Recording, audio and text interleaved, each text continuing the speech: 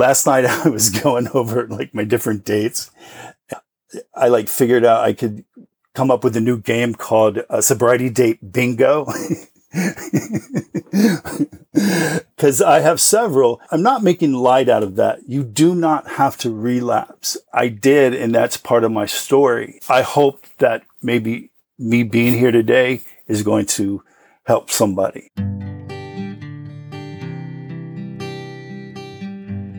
Well, hello, friends of Bill W. and other friends. You have landed on Sober Speak. My name is John M. I am an alcoholic, and we are glad you are all here, especially newcomers. Newcomers, that is, both to recovery as a whole and newcomers to this podcast. Sober Speak is a podcast about recovery centered around the 12 steps of Alcoholics Anonymous. My job here on Sober Speak is simple. My job is to provide a platform to the amazing stories of recovery all around us. Consider Sober Speak, if you will, your meeting between meetings. Please remember, we do not speak for AA or any 12-step community. We represent only ourselves. We are here to share our experience, strength, and hope with those who wish to come along for the ride. Take what you want and leave the rest at the curb for the trash man to pick up. Greetings from Studio AA deep in the heart of Tejas. That was the voice of my friend, Mr. Doug S., that you heard at the beginning of this here episode. And you are going to hear so much more from him in un momento. But first things first, guess what? This here episode, the one that you are listening to right now, is brought to you by, sponsored by, Kathy and Stephanie and Paul and Terry and Todd and Kurt and Lou and Audrey and Anonymous and Mary Lynn. What, you may ask, are you inquisitive and you want to know what did Kathy and Stephanie and Paul and Terry and Todd and Kurt and Lou and Audrey and Anonymous and Mary Lynn do? Well, let me fill you in, listeners. They went to our website, www.soberspeak.com, which is maintained, I may mention again, by the lovely Mrs. M. And they clicked on our AOUR, our little yellow donate tab, and they made a contribution. So thank you so much, Kathy and Stephanie and Paul and Terry and Todd and Kurt and Lou and Audrey and Anonymous and Mary Lynn. This here episode is coming right out to youans. All right, so I saw this posted in our let me say this real quick. I thought about whether to say this or not, and I don't know why I feel uncomfortable about it, but I'm going to say it anyway. And this is a celebration of all of us, this community, if you will. We, the Sober Speak podcast here, just surpassed 2 million downloads. We're listening to the last time I checked, it was like 212 different countries. Some of these places I did not even know were a country, but nonetheless, we surpassed 2 million. And I truly do mean that as we. It's all of us together. It's the super secret Facebook community. It's the all of you follow us on Instagram. All of you follow us on Pinterest. It is, if it was just me with a mic I'm sitting here every week and putting some things out there and nobody was listening to it, this wouldn't be a lot of fun, right? But all of us together are able to share our experience, strength, and hope. Hopefully, we provide a place that gives you a sense of comfort, a sense of spiritual growth, a sense of getting better, a sense of doing the right thing, a sense of working, a tool that helps you work the steps, a tool that enables you to grow closer to others and to the God of your understanding. And that's what we're all about here, right? I'm so blessed to be a small portion of many of your lives. And I realize, as I've said many times, you have so many things you could be doing with your time besides coming here and listening to my silly little podcasts. But I know many of you do it. I see all the numbers. I see them coming in. And like I said, I'm just grateful that God has given me this microphone and given me the ability, if you will, to get this message. And when I say this message, to carry the message which saved my life and given me the ability to carry it out there unto you. I didn't say that right, but you know what I mean. God bless y'all. Anyway, we just passed 2 million and, it's just, sometimes it just seems a little unbelievable. I do want to let you know that sometimes I'll be just sitting around at night and, I will imagine, all of us like sitting in one big room together and just being able to give each other hugs and high fives. And I know that's not going to happen, but it is really cool that you all have been on this journey with me. And many times when I'm traveling or just sitting around late at night, it brings a tear to my eye to think about the connection that all of us have been able to develop through this little podcast for so many years now. So anyway, God bless you all. That's enough. That's probably why I said I debated. I didn't know exactly what I would say if I was going to say anything. I stumbled over some of my words, but there it is. We passed 2 million. Anyway, Jerry posted this in the super secret Facebook group. Speaking of what I just said, and he entitled this "The Next Right Thing." And then he put up a quote from the Big Book, and it says, "As we go through the day, we pause when agitated or doubtful." Is there anybody out there that possibly needs to pause today? And then it says, "And we ask for the right thought or action." We constantly remind ourselves, we are no longer running the show.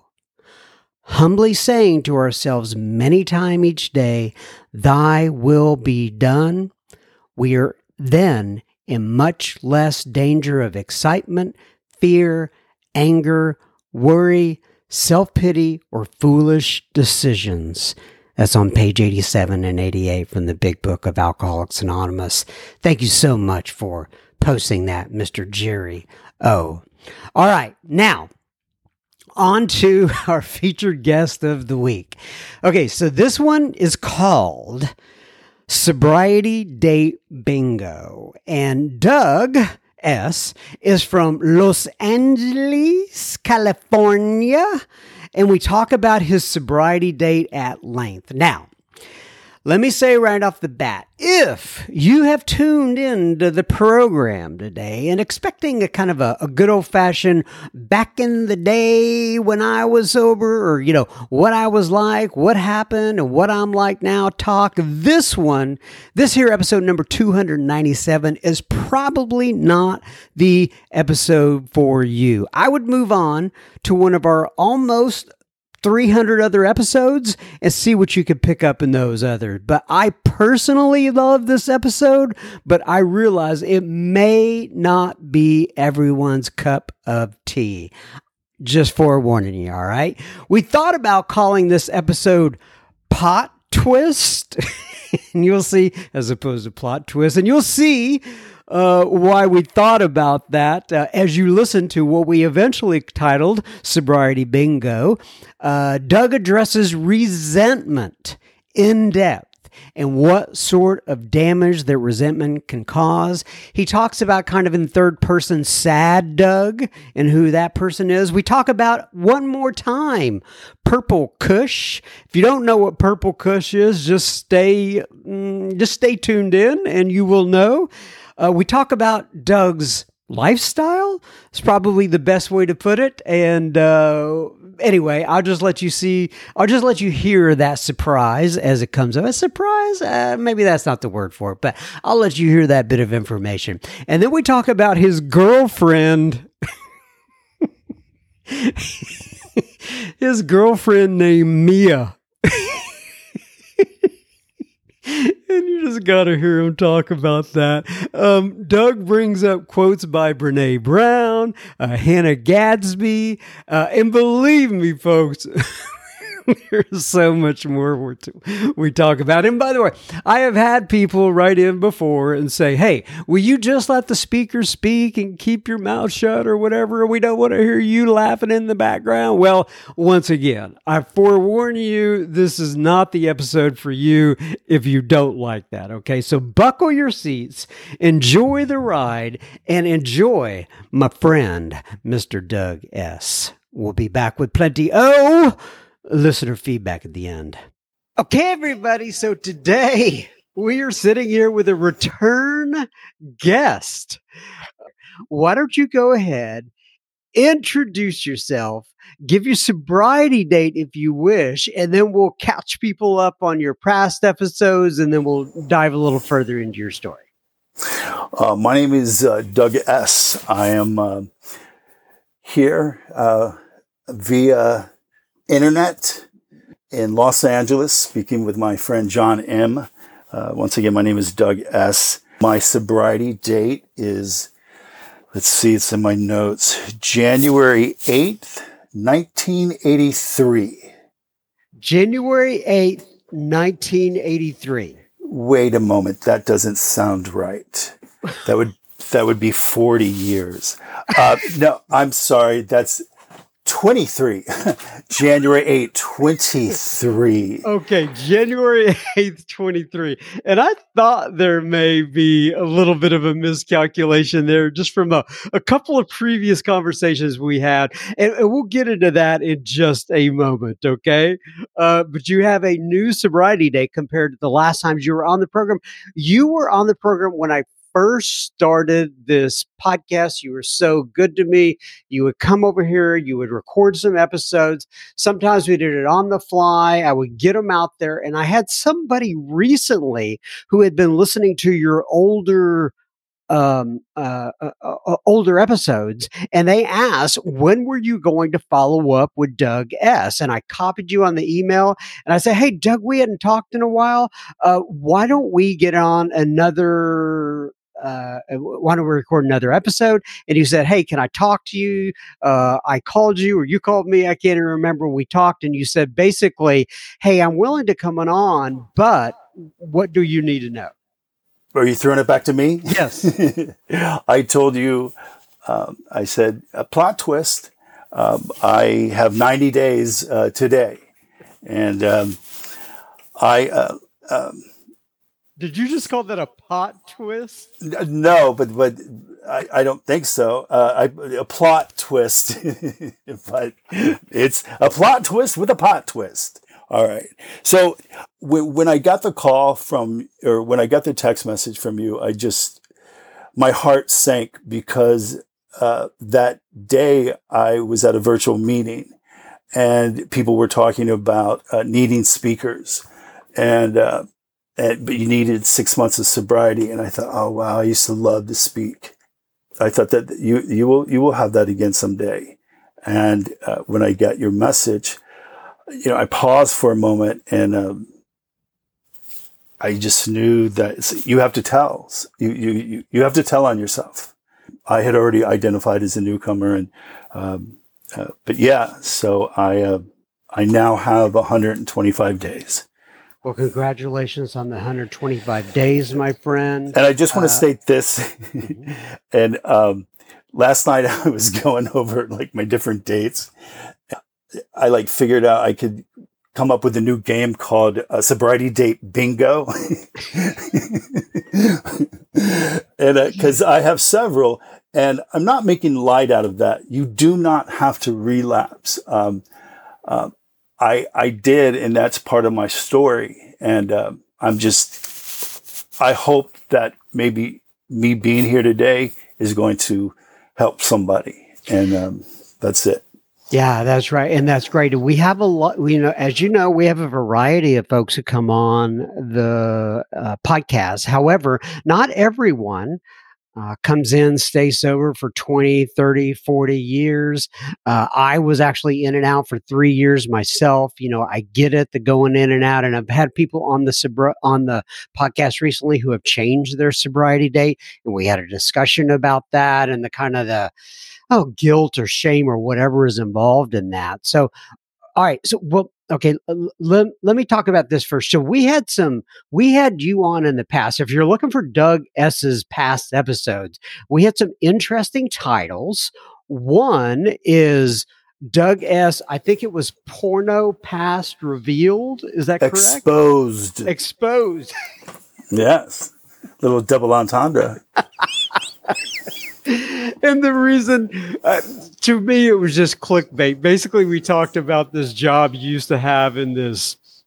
Do you want to describe it real quick? Yeah, quickly. The world's largest distribution center of porno goods, and in the porno capital of the world, Chatsworth, California. And you described what you did within that particular distribution center.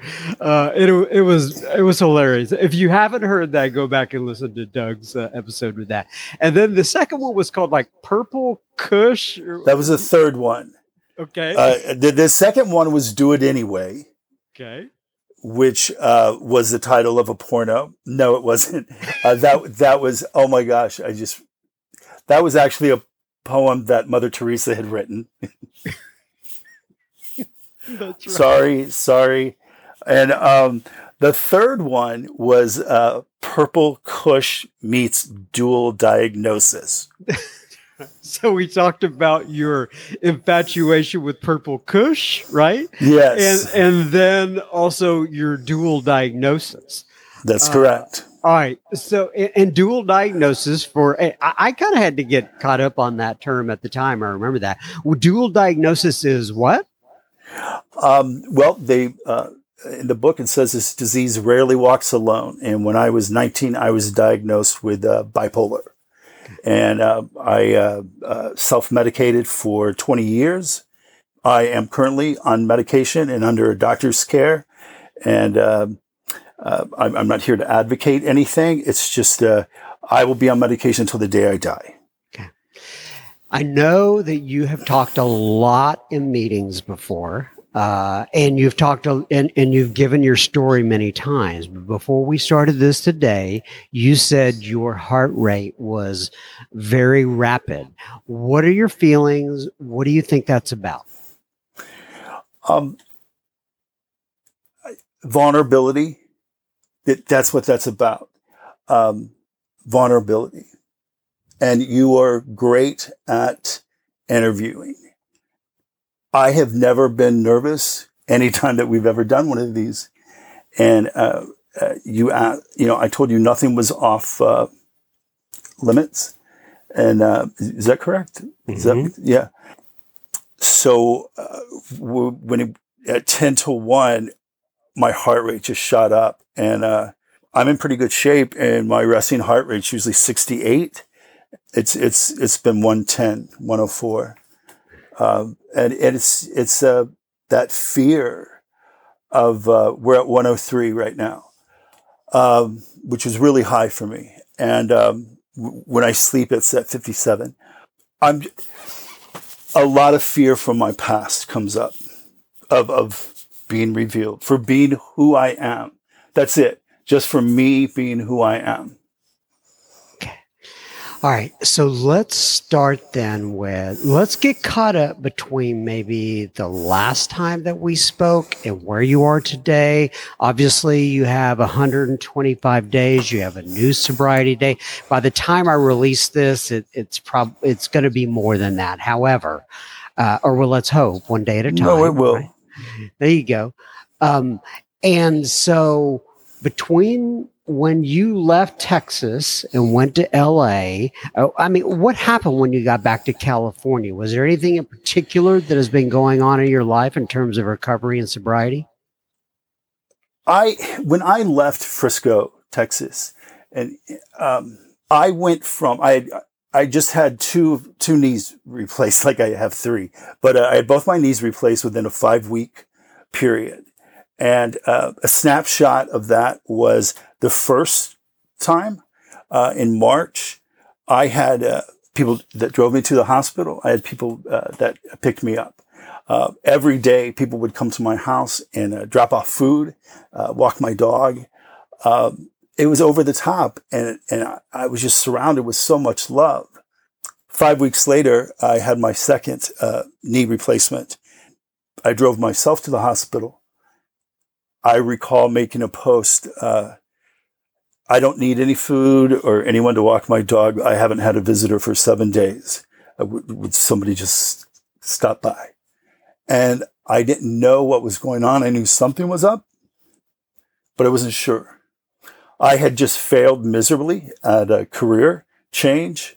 I'd moved from Los Angeles, left the entertainment industry, not the porn business, but the entertainment industry. I was going to be a teacher, and I lasted 1 semester. I resigned. I had my knees operated on, and I didn't know what was going on, but I sure knew that nobody was talking to me. There was I couldn't get a pulse of what was going on, and then just about a month later, I learned that I had a relative of mine had posed as her husband and went on Facebook and reached out to several people that I knew. And I don't know all what she said, but no one ever came to me to tell me. And I suddenly had no one. And so I reached out to her and just, in an email, just said, this is against the law. You can't pretend that you're somebody else. And I just was brokenhearted. And I spoke with my sponsor, and he said, you can't go and try to tell everybody you're part of the story. It just doesn't work that way. And he said, just continue to be a sober gentleman, and it'll all work out. And so I was hurt. I was resentful, and that's what brought me back to I'm back in California. I had sold everything. And that was around what, 2018? 18, yes. Okay, so you came back to California in 2018. Correct. And after that, what was like life from 2018 to 2023? Is there some way to give it a thumbnail sketch? Yes. So I just wanted to check out, basically. I was going to move to Indonesia because I wanted cheap rent, and I just wanted to escape. I wanted to check out of life. I was hurt. I had no family members. Everybody was dead or dead to me. And we can talk about why that is, when we go into something else. But I just wanted to check out. And so that's what I did. I didn't move to Indonesia because I'd watched a documentary about their prisons, and I was scared that, something happened, I would have no safety net. And so I'm living in a beautiful home currently same home that I've been in for 5 years. The people that own this house I've known for over 20 years. I was just stoned. Did the people in the house know how bad you were doing? They knew that I was smoking pot.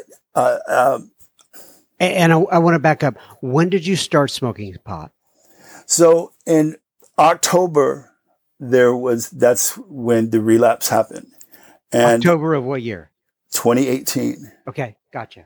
And then it was just like, okay,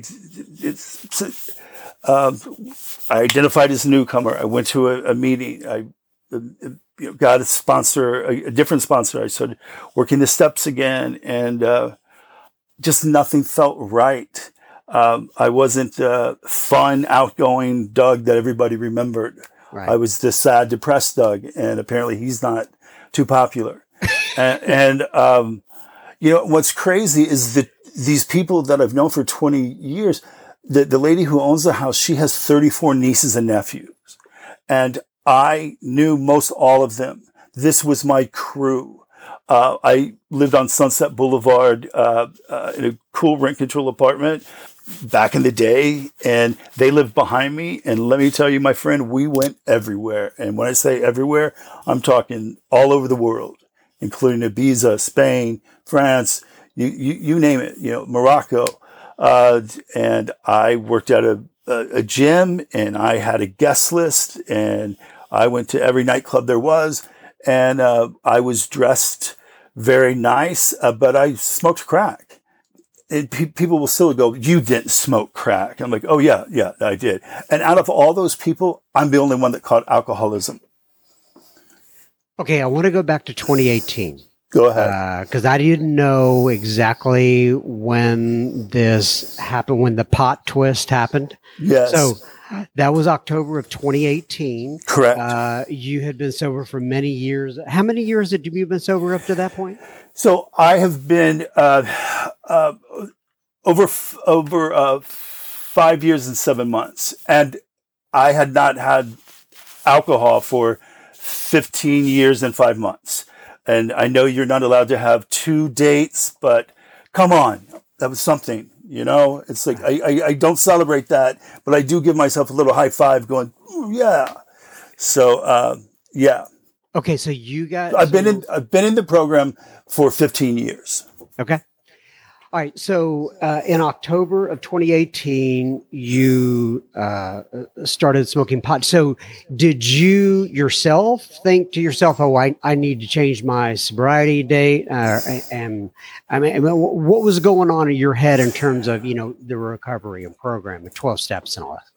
What happened is I was driving Uber or Lyft, and I had been offered drugs almost every time that I drove Uber Lyft in Dallas or in Los Angeles. That's just, people offer you drugs.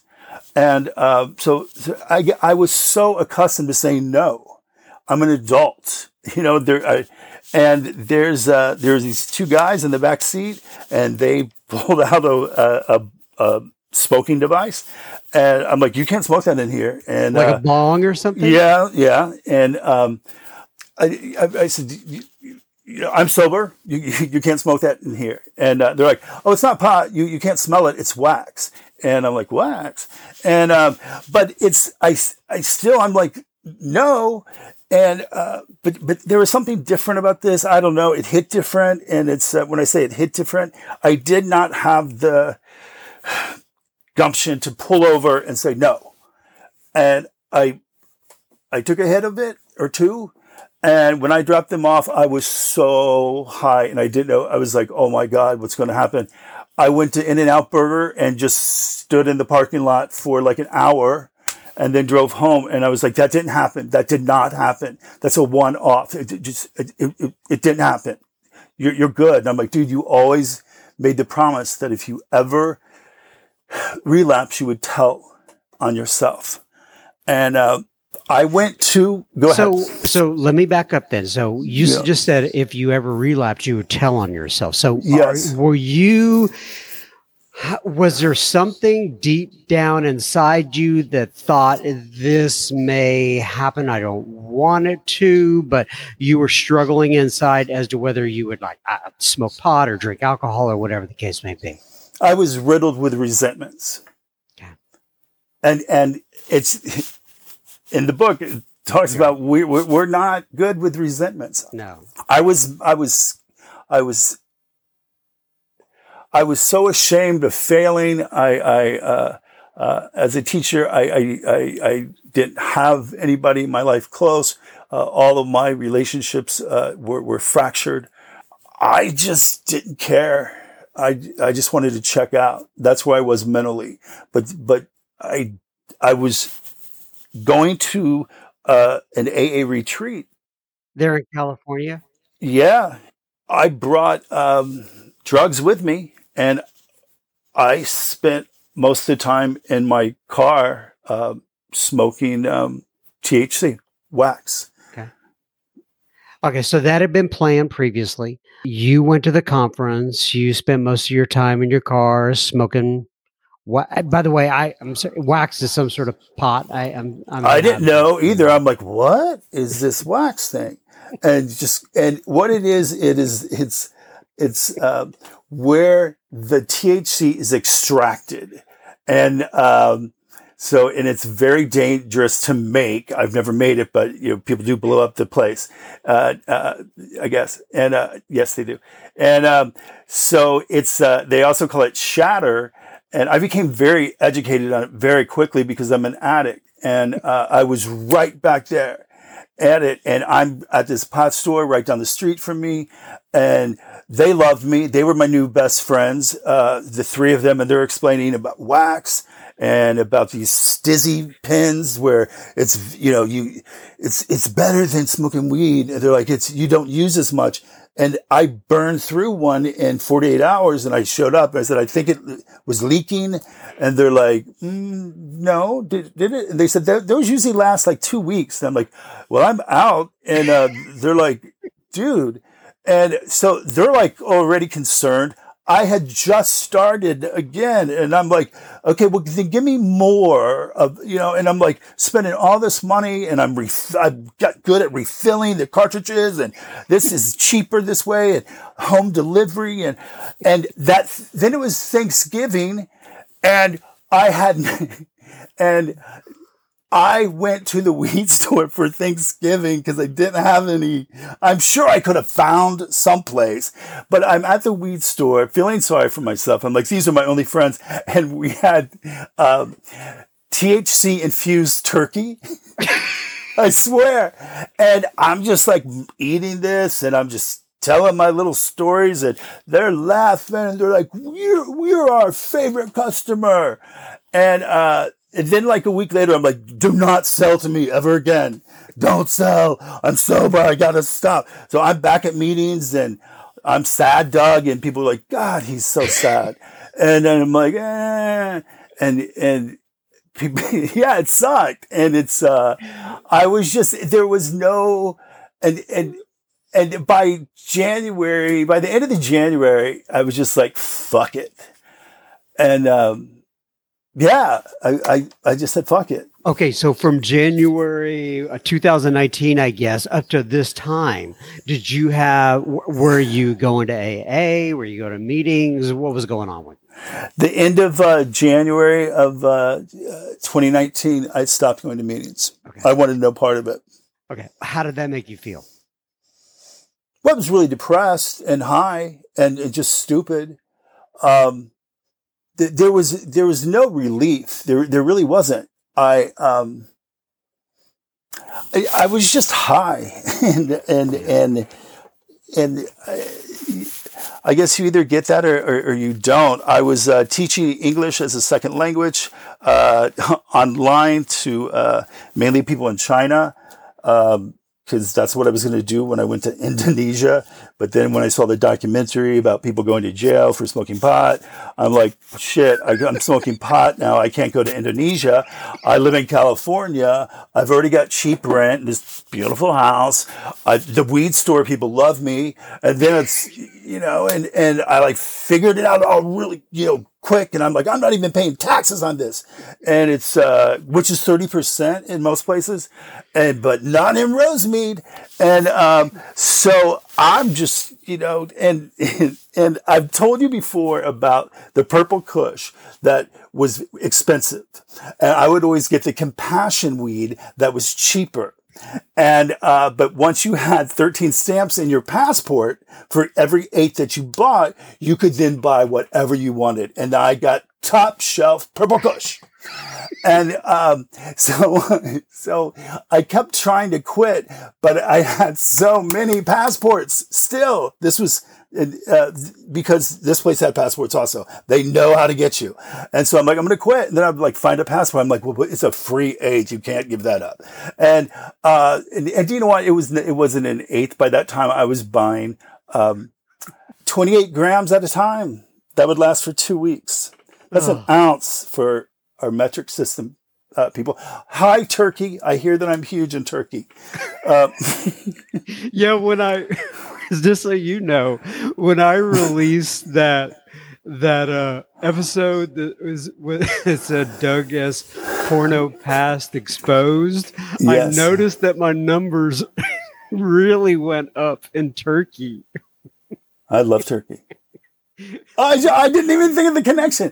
THC turkey, and then I'm big in turkey. And look, it's, if people talk about or think that I'm making light out of this disease, I am not. You know that I'm not. Right. Here, can you see this? Yeah. Okay. It's a quote from a comedian who won a Peabody Award for her stand-up special. She's from Tanzania. It was devastatingly painful and beautiful comedy special. And her quote is, laughter is not our medicine. Stories hold our cure. Laughter is just the honey that sweetens the bitter medicine. Yeah. Hannah Gadsby. And when I tell these stories, and you can see that I struggle because it's, I'm bombarded with all the memories and the feelings, and I do have good recall, and it just all sorts coming out. Those are the stories that are our cure. And when you asked me something before the podcast, I thought, wow, okay, here comes more cure for me. Okay, so let me just go there now then.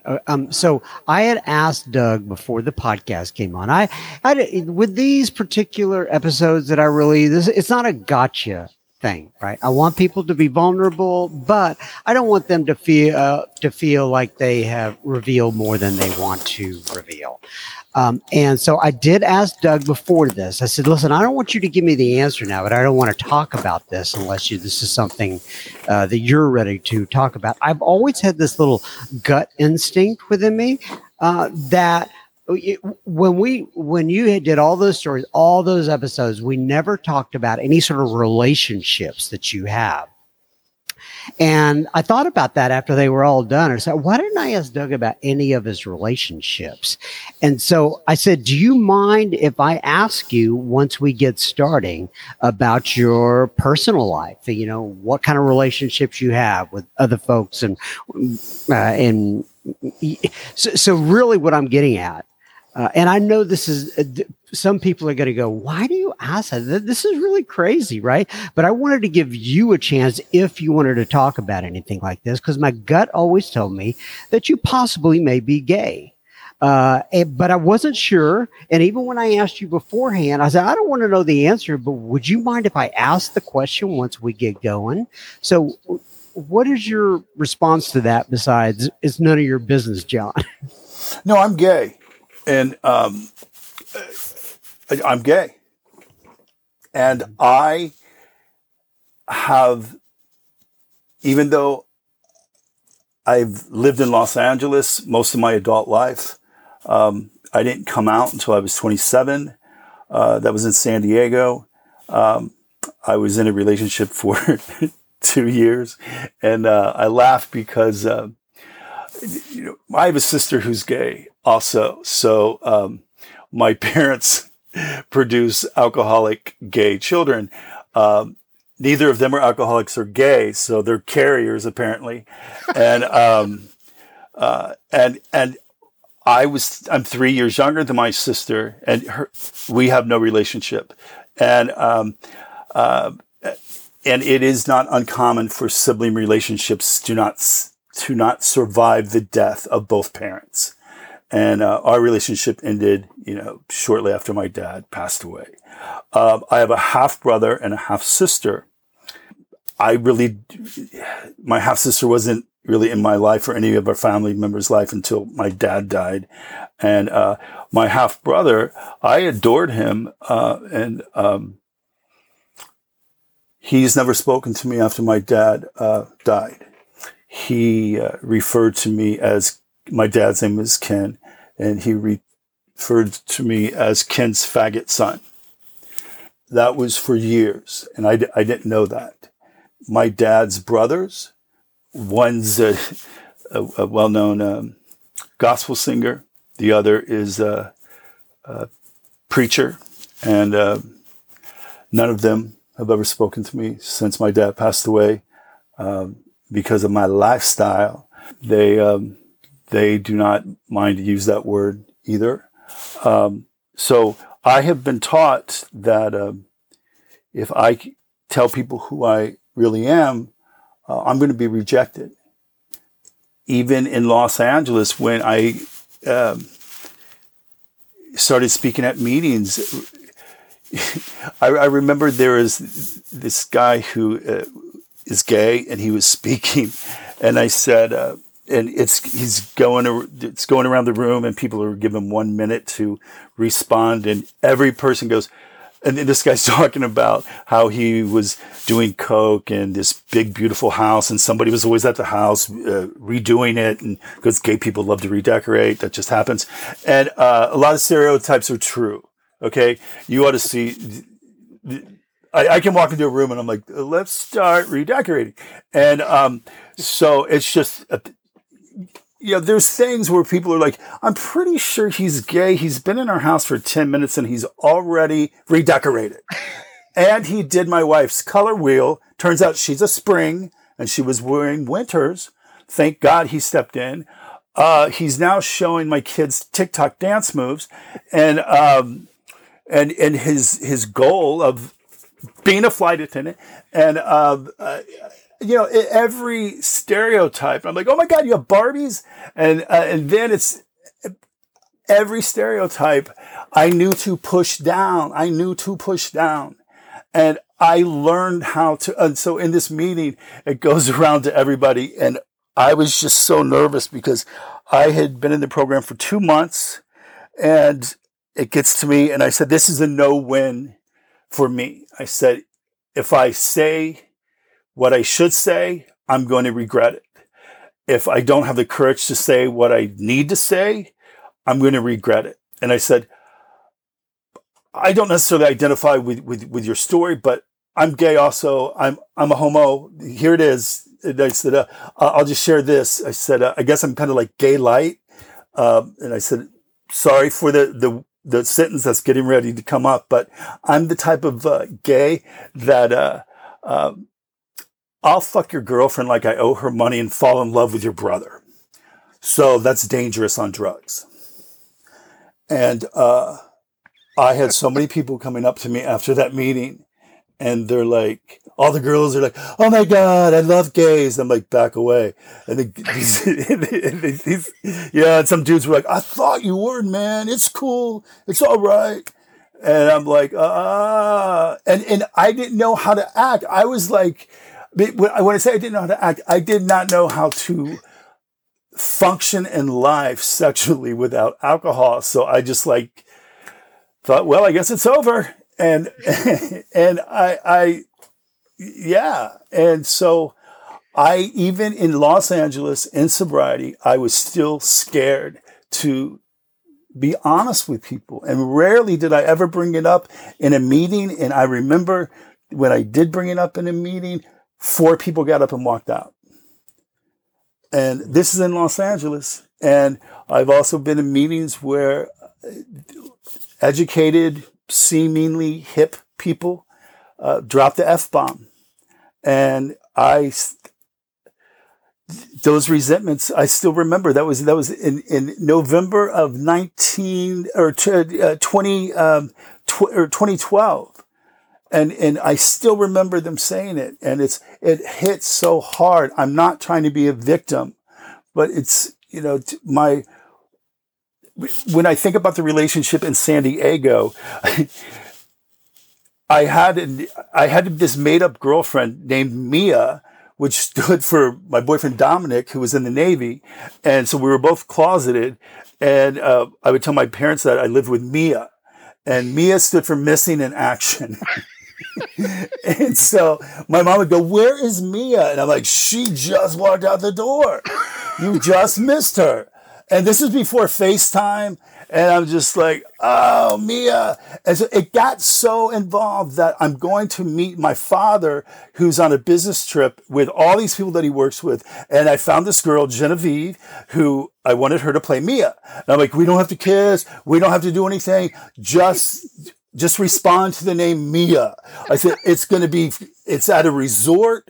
It's going to be great. You don't have to do anything but answer to the word Mia. And I said, do not get wasted and start telling people. And so she's going to do it. And right before we go to this resort, she's like, "I'll go with you, but only to come out if you come out to your dad, and I'm going to be there for your support." I'm like, "This is not the time." Okay, this is not the time.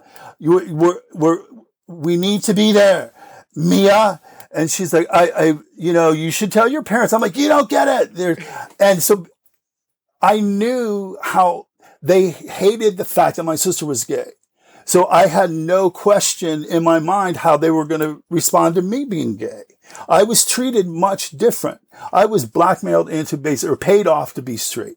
My mom said, "As long as Doug is straight and does what's right, we will always provide for him." And that meant cars, clothes, whatever. And so I'm like, you know what?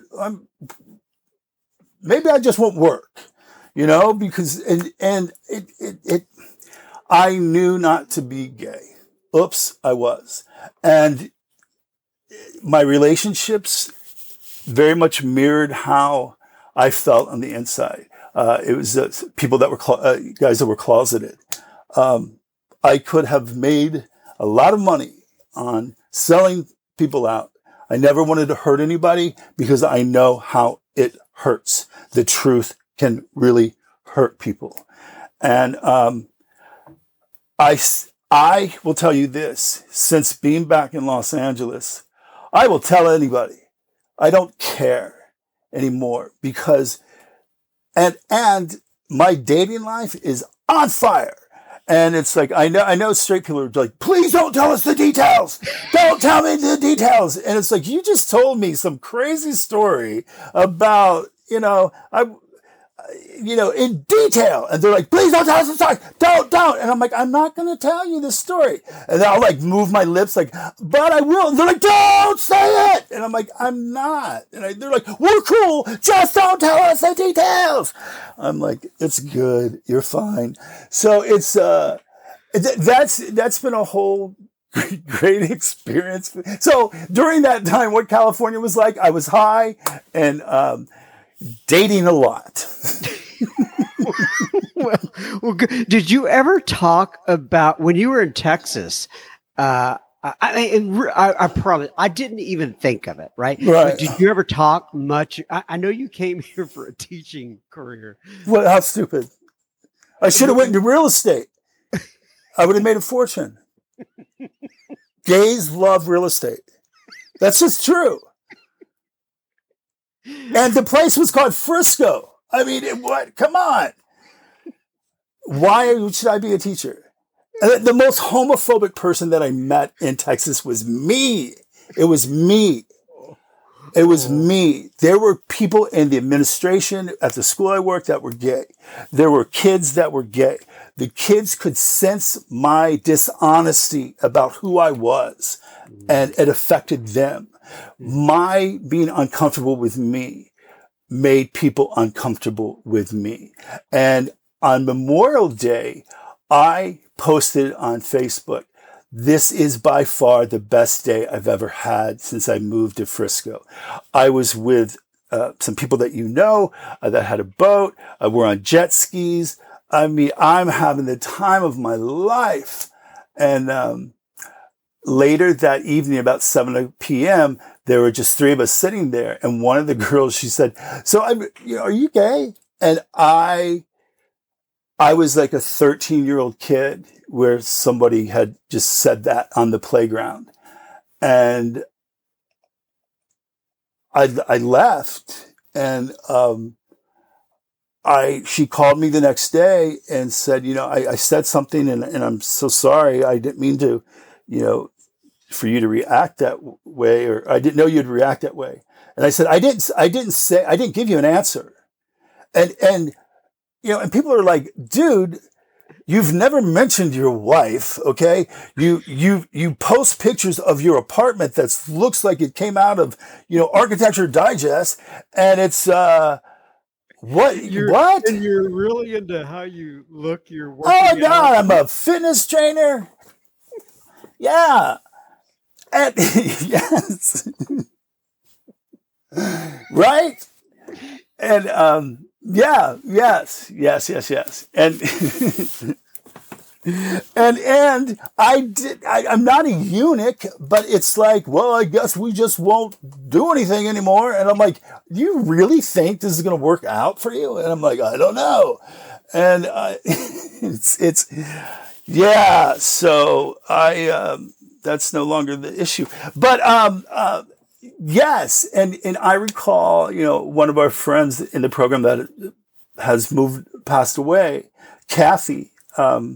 God rest her soul. I hope she's found some happiness and peace. I found out later. She said, why didn't Doug tell me he was gay? I'm great with the gays. He could have been my new gay best friend."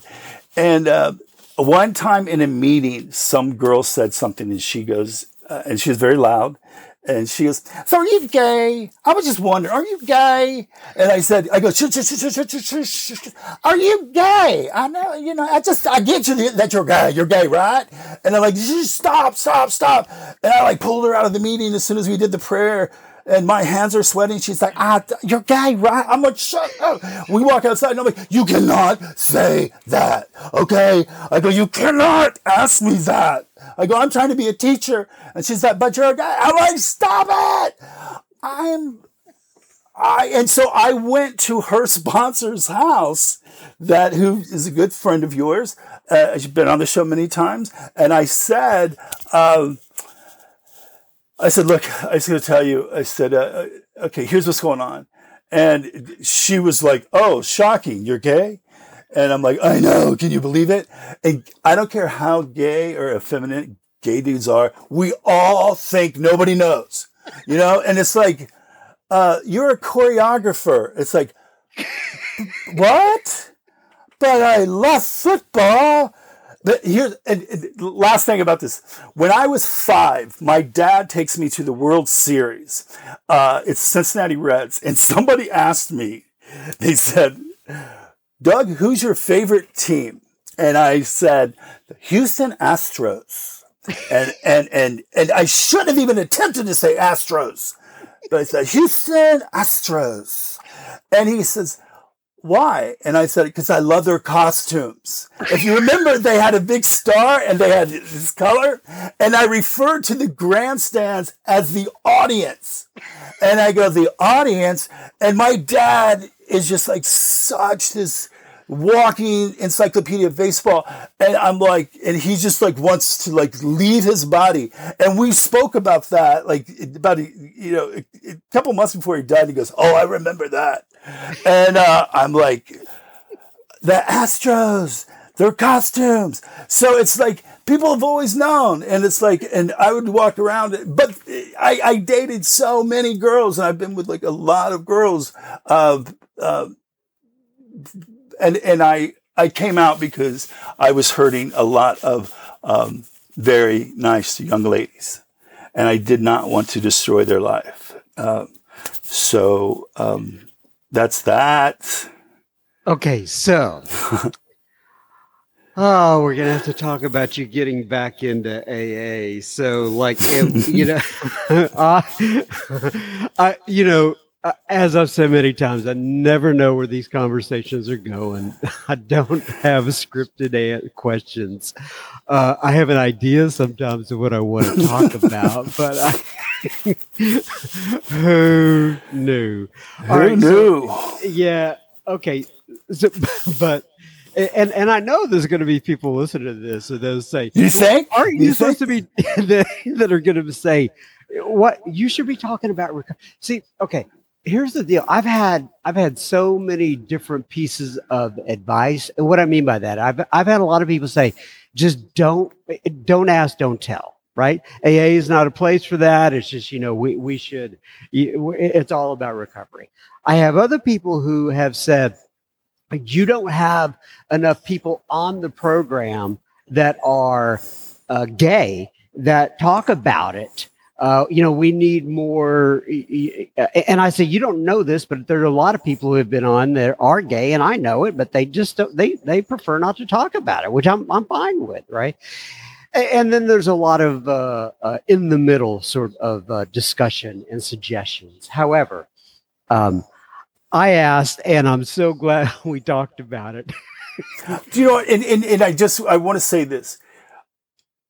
I'm literally reaching out to people that are listening, and I just want to tell you, if you are struggling with any secrets you have, if you're struggling with you're not honest about your sober time, tell somebody, please. It's not worth the lie. If you're struggling with who you are is perfect. The dogma that we're taught is just weeds in our head. And please be who you are, because the best part of you is the real you. The dreams that you had as a kid, that's who you are. And I've gone through so much pain having to lie about who I am. And I would hope that somebody listening to this is going to be relieved of some pain and feel a little bit of courage to be who you are. Courage means core means heart. Courage is to tell your whole story of your heart without shame. The shame is what destroys our good.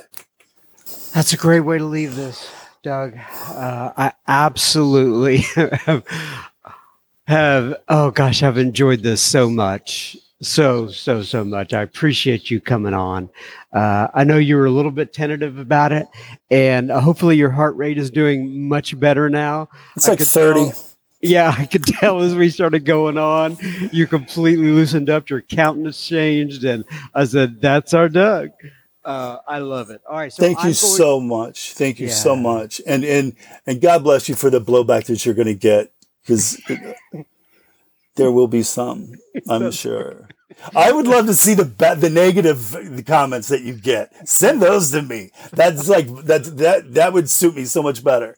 I'm like, positive reinforcement. Who are the people that hate me? I want that list.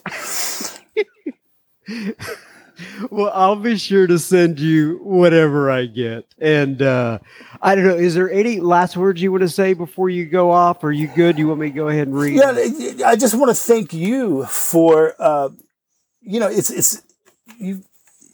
Are you at 300 yet? No, we're like at 2. Well, maybe, this could be episode 300. I want it to be. But it's when I commend you so much, because you do have people that share honestly, and it's not all just about the steps. It's so many people have that one story about, well, I sat on the couch for 22 years and drank wine. It's like, Really, I had a visa. I went some places and I kind of got into some entanglements, as Jada Pickett would call them. I slapped some people in my lifetime, and I don't care. But it's I traveled a bit, and I had a good time. And I'm sorry, not everybody had a good time, but I had some really wonderful times. I look forward to having good times again. Meaning, I'm going to go to my boat later today. All right. And so during the whole time that I was stoned, I took my boat out twice. And in a year, I took it out twice. People are like, what are you doing on your boat? I'm like, well, I get there and I just relax and I decorate and I just smoke pot and then I'm just there. That's what I did. That was my life. Nothing got fucking done. Anyway, back to you, John. Okay, well, we're going to go ahead and close it out with page 164 from the Big Book. And I will give, because I know you're a verbose guy. We've talked about this many times. Oh, yes. I will give you a chance if you think of something during page 164 that you just really think you need to share. I will give you a chance to get it out there. Okay? Oh, my God. It says, abandon yourself to God as you understand God. Admit your faults to Him and to your fellows. Clear away the wreckage of your past. Give freely of what you find and join us. We shall be with you in the fellowship of the Spirit, and you will surely meet some of us, like me and Doug S., as you trudge the road of happy destiny. May God bless you and keep you until then. Once again, Doug, thanks. Is there anything you want to add? I just want to give a quote by Brene Brown, and when I borrowed from her when I was using the courage, the story of your heart without shame, your full heart without shame. And she has a quote: "What we don't need in the midst of struggle is shame for being human." And I'm just going to say that again. What we don't need in the midst of struggle is shame for being human. Brene Brown. That is fantastic, Doug. Once again, God bless you. We'll talk a little bit after I stop recording here, figure out what to do next. But that was absolutely fantastic, my friend. God bless you. I love you, buddy. Love you too, my friend. I told you on the front end of this here episode that was going to be a wild ride, and indeed it was. So, I would love to know what you think. Send me your comments and or feedback at John, JOHN, at soberspeak.com. And remember, we don't want you sharing your gossip, nor do we want you sharing your toothbrush, but we would love for you to share this episode. I'm sorry, I just crack myself up sometimes, but we would love for you to share this episode with a friend and or, it's like a and then a little slash and a or, a family member. It may be just what they need today, so pause that little device that you're on. It could be a big device. I don't know how big it is, but anyway, pause it. Click that little share button and get it on over to somebody who may benefit from that today. Thank you very much. And once again, thank you, Doug. I know going into that episode that Doug was a little tentative, and I would be as well. And I'm glad that he feels comfortable enough, and we offer a safe place to share all sorts of different experience, strength, and hope. And I hope you feel the same way, the listener. So anyway, thanks again, Doug. Really, really appreciate you coming on and being as vulnerable as you were. Now, everybody, on to a little bit of listener feedback.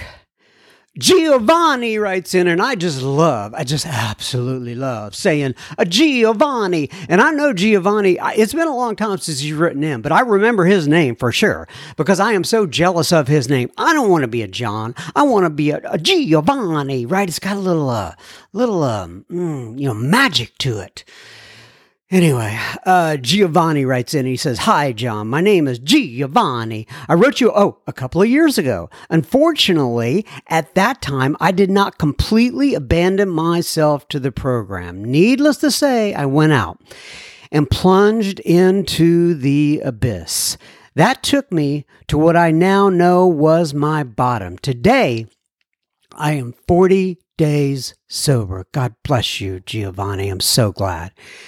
He said, "I made the effort to read the big book, the 12 and 12, and the transcript of Joe and Charlie. The big book comes alive almost on a daily. I make the effort to read these things almost on a daily basis. I have also been reading other AA-related material, such as Bill Sees It, Wally Payton's How to Listen to God, and Back to the Basics of Recovery, and then here's another book, Thomas E. Powers' Invitation to a Great Experiment, and Joe McHugh, The Steps We Took, and Ward B. Ewing's 12 Steps of Religious Spirituality." Man, you've been reading a lot, Mr. Giovanni.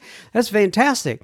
And then he says, and of course, listening to a variety of podcasts, but mainly trying to, every day to apply the steps in my life. Giovanni. Well, Giovanni, I am so glad you're 40 days sober, and I'm so glad you're soaking up all the material related to AA, and that's what you need to do, right? They always say, get in the boat.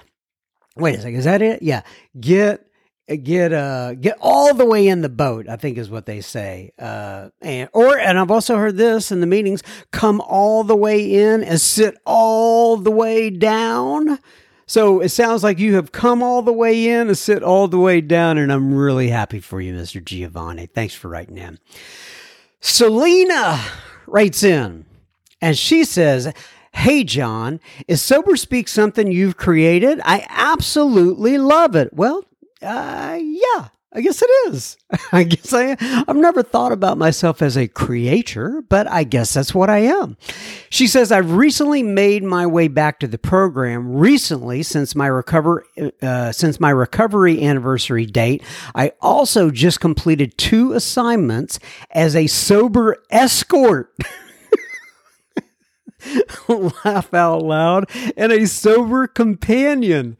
I just got home from my last assignment, and it was more mentally healthy than anything." So I'm just assuming just like sober escort is it's just like you're sitting with somebody.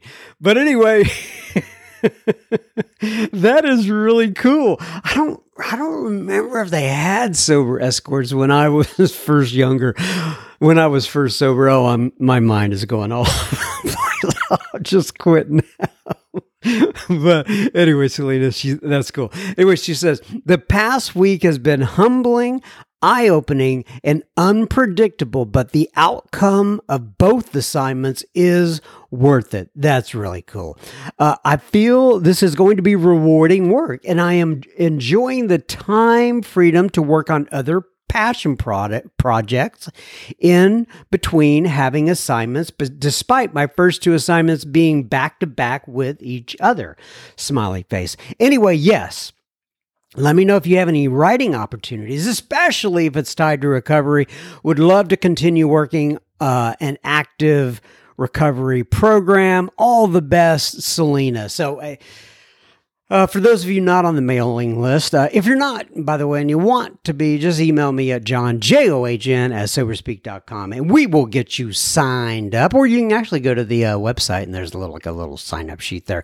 And I had sent out an email asking for writers for the website, and if anybody else is interested in that, you can send me. I think I'm covered now. It's a long story, but if you want to send me your, petition, No application. No, just send me an email. We'll talk about it. I'll give you some details for those of you who are not hip and cool like me.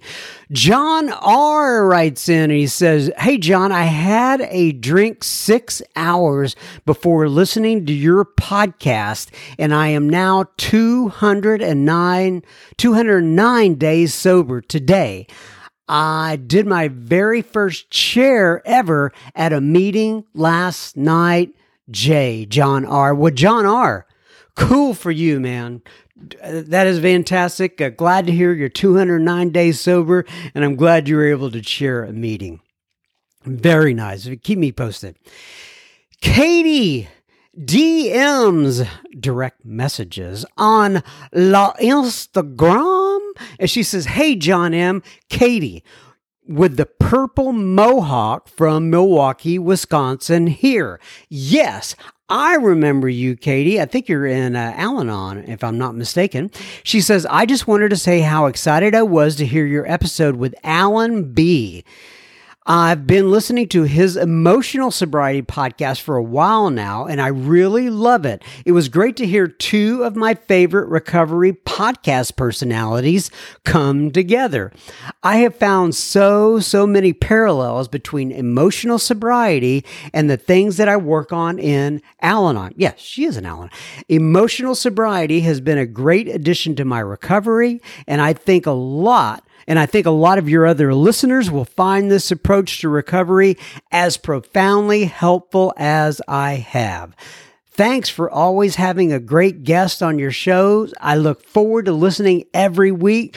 Thank you for your continued service and for being a companion to so many of us as we trudge the road of happy destiny." Little heart emoji, little smiley face, little praying hands, and then she hugs Katie S. in Milwaukee. Well, Katie S. in Milwaukee, thank you so much. I really appreciate that. I'm glad you enjoyed that episode, and Alan B. was a delight to talk with.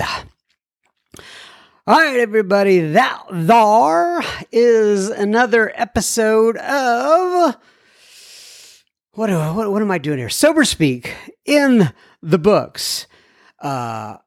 Keep coming back. It works if you work it. May God bless you and keep you until then. I take this one semana, week at a time, and I hope to be back next week. We shall see. And what else do I got? I think that's it. Love you guys. Have a great week, and thanks for listening in.